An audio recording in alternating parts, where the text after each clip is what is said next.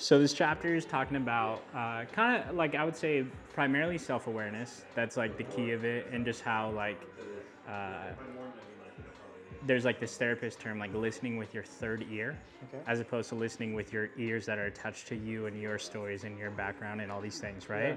Like therapists really try to develop this like non-biased ear. Sure. And this quote says, "The research suggests that the more people you listen to in the course of your life, the more sides to an issue you can argue in your own head, and the more solutions you can imagine. Inner dialogue fosters and supports cognitive complexity, that valuable ability to tolerate a range of views, make associations, and come up with new ideas." So, do you need me to reread that? I think I got it. Hit it one more time though. Okay. The research suggests that the more people you listen to in the course of your life, the more sides to an issue you can argue in your head, and the more solutions you can imagine. Inner dialogue fosters and supports cognitive complexity, that valuable ability to tolerate a range of views and make associations and come up with new ideas. So essentially it's this, and it's funny because obviously this is like what I do all day, right? I listen to you guys and we talk.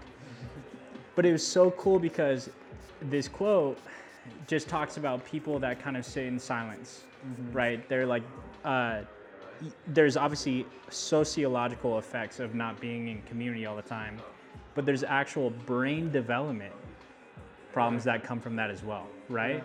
So what we're talking about, us having this group of just like different perspectives, dude, we could not have an answer, but that alone, now when I think of something, I might think of your solution, Steven's solution, Nick's solution, Preston's solution, Sam's, whatever, because I've heard it. It's like introduced a new idea in my head and a new format to go about answering questions. But yeah, dude, I just read that. It was like, fuck me up. It's cool. No, it's brilliant. I mean, and I think that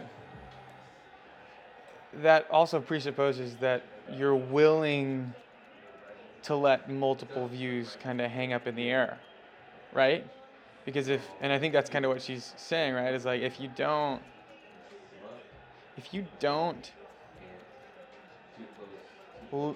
suspend your own answer, you actually won't take more input, right? And that could be for a host of reasons, right? And I wonder myself how much I actually just drown out noise because I think I've already found the solution to some question I've asked, right?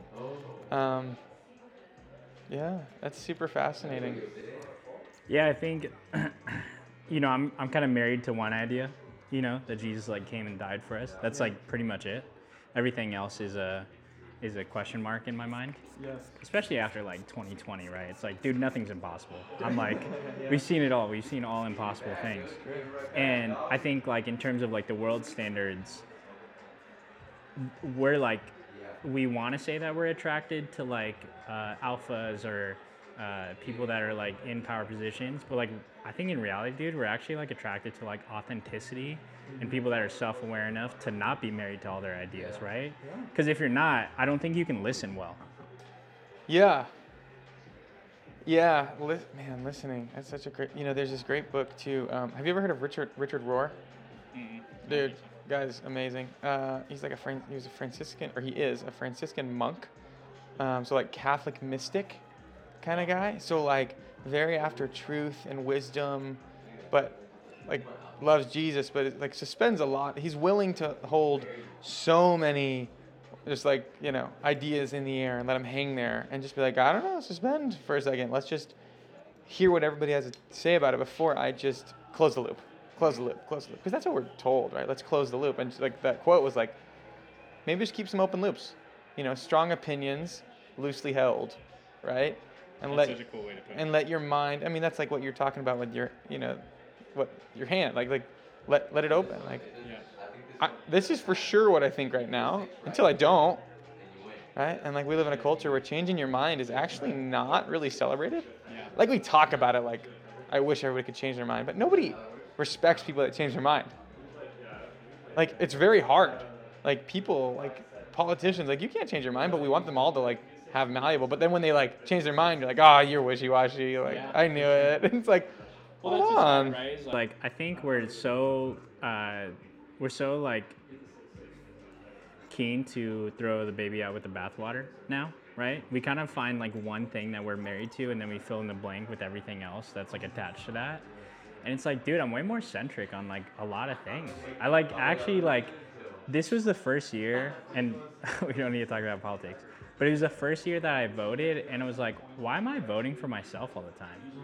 Have I ever like looked at a ballot and like voted for like the homeless dude that maybe is gonna benefit from me being taxed more? I don't know, right? Like, but that was like a weird question in my mind for the first time this year. Is like, why have I made decisions solely based on what I think is right?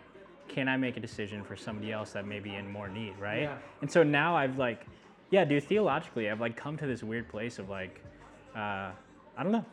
I don't really, and I'm fine with not knowing. That's like the Socratic thing, right? Is I know that I don't know. And weirdly, that's where wisdom is found. Yeah. I mean, the wisest guy in the world said he didn't know.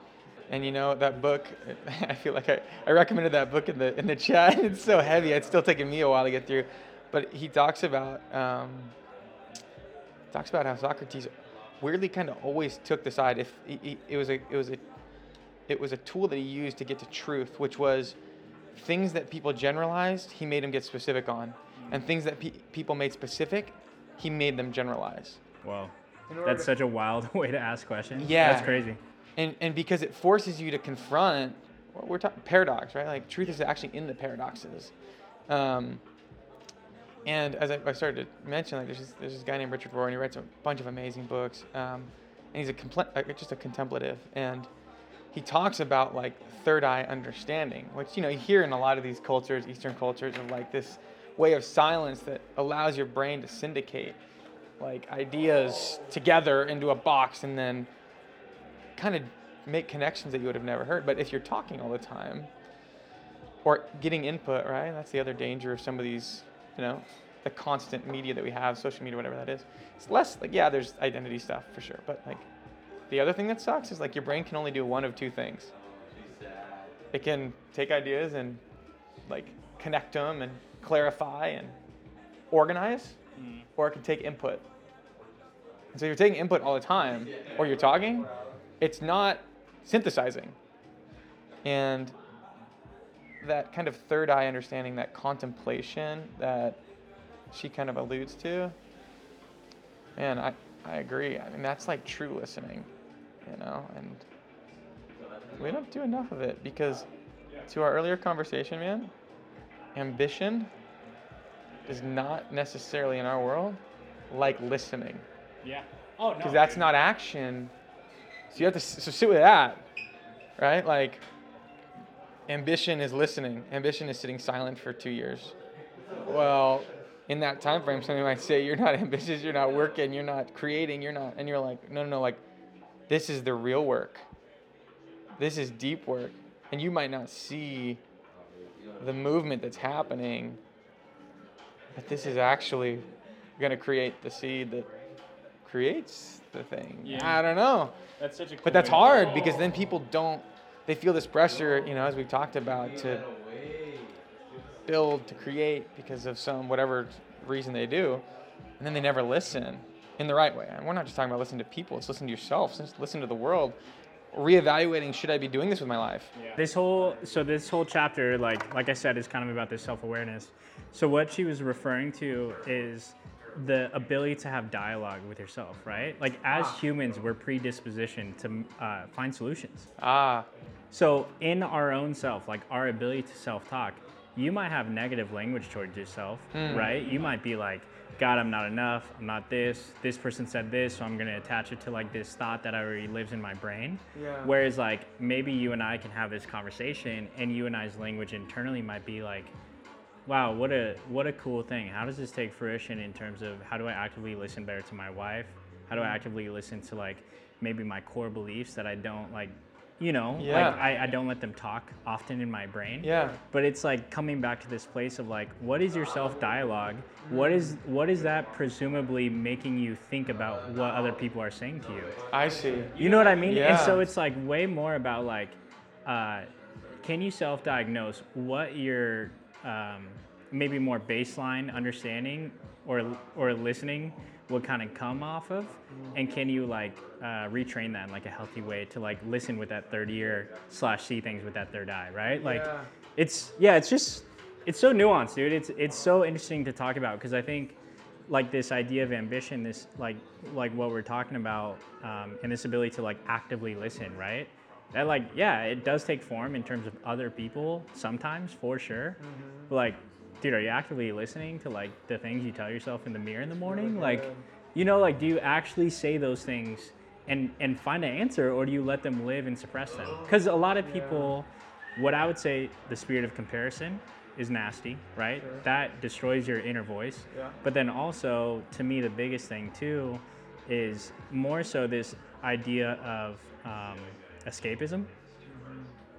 And that like destroys our inner voice. Like you want to know how not to listen, like pick up your phone and scroll through social media, right? Or like distract yourself and like talk about something that's irrelevant or not as deep. Right? Yeah. So it's kind of, yeah, it's a crazy thing. I think like that self-inner voice, you like really want to understand like, dude, am I positive? And not just like fake positive. Yeah. Am I like introspective enough to be like honest? Yeah.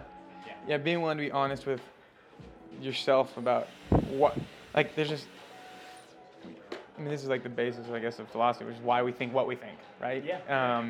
Or why we want what we want, right? And if you, the willingness to like ask yourself that is not really taught these days. No, heck no. You're told to want what you want, and you never question why you want what you want. You're told to kind of ascribe to X, and you never ask yourself that. And if you don't train yourself that's actually a scary spot to be, because it deconstructs everything really quickly.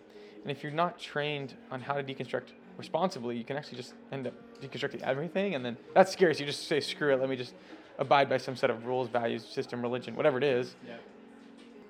Well, that's what I was saying, right? Like we take this one idea, we die on that hill, and we attach ourselves to everything else because we're not willing to like question it ourselves. Yeah. I don't want to know. I want to like find somebody that aligns with one thing, and maybe I can look to them for more truth, right? Maybe I can look to them to like fill in the rest of the blanks in my life. Yeah. But that's not the case. Like this quote is saying you actually want to listen to more people. Yeah. Like literally the quantity, not quality, the quantity of conversations in your life helps dictate how problem solving and how much better your brain is going to be, like in terms of like exposure, right? Like exposure leading to like more options to see things. Because I might see solutions like only in the lens of excellence and efficiency for me, because that's what I care about.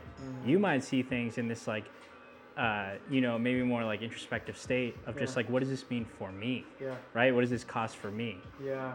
Everybody else might have something else that like, you know. Yeah, and it's interesting because I feel like I always wonder why people do things in business that are so like that literally make profit, but we don't do in our own personal lives. Like even especially spiritually, like people do things better in companies like that are more aligned with biblical principles than we do in our own personal lives. And this being one of them.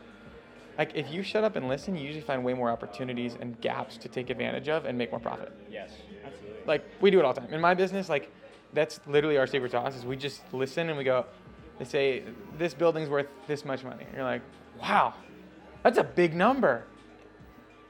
And I just sit. And then they have to fill in the gap. And then you just hear, and you're like, oh, you think that and that. Oh, I actually value that. I don't value that. Versus like immediately you go, oh no, like I saw the comps and that's not worth 100, it's worth 80 because if you saw X, Y, and Z comp, it's worth, you know, that's why it's worth. So like, and then you just argue and you didn't listen, you didn't see the gap and opportunity.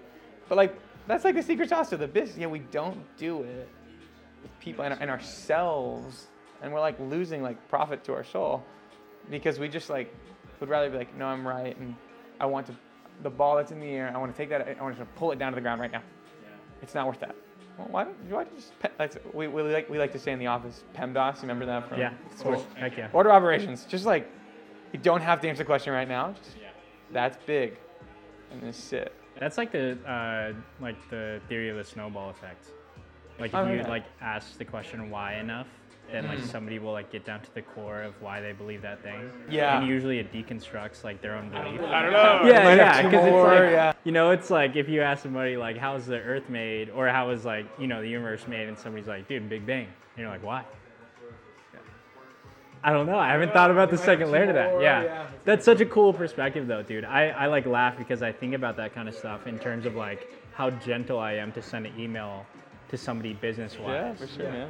and how much I'm trying to be aware. And I'm like, dude, how hot am I with my mouth when it comes to my wife? Like, it's so stupid. That's cool, dude. I'm glad we had that conversation.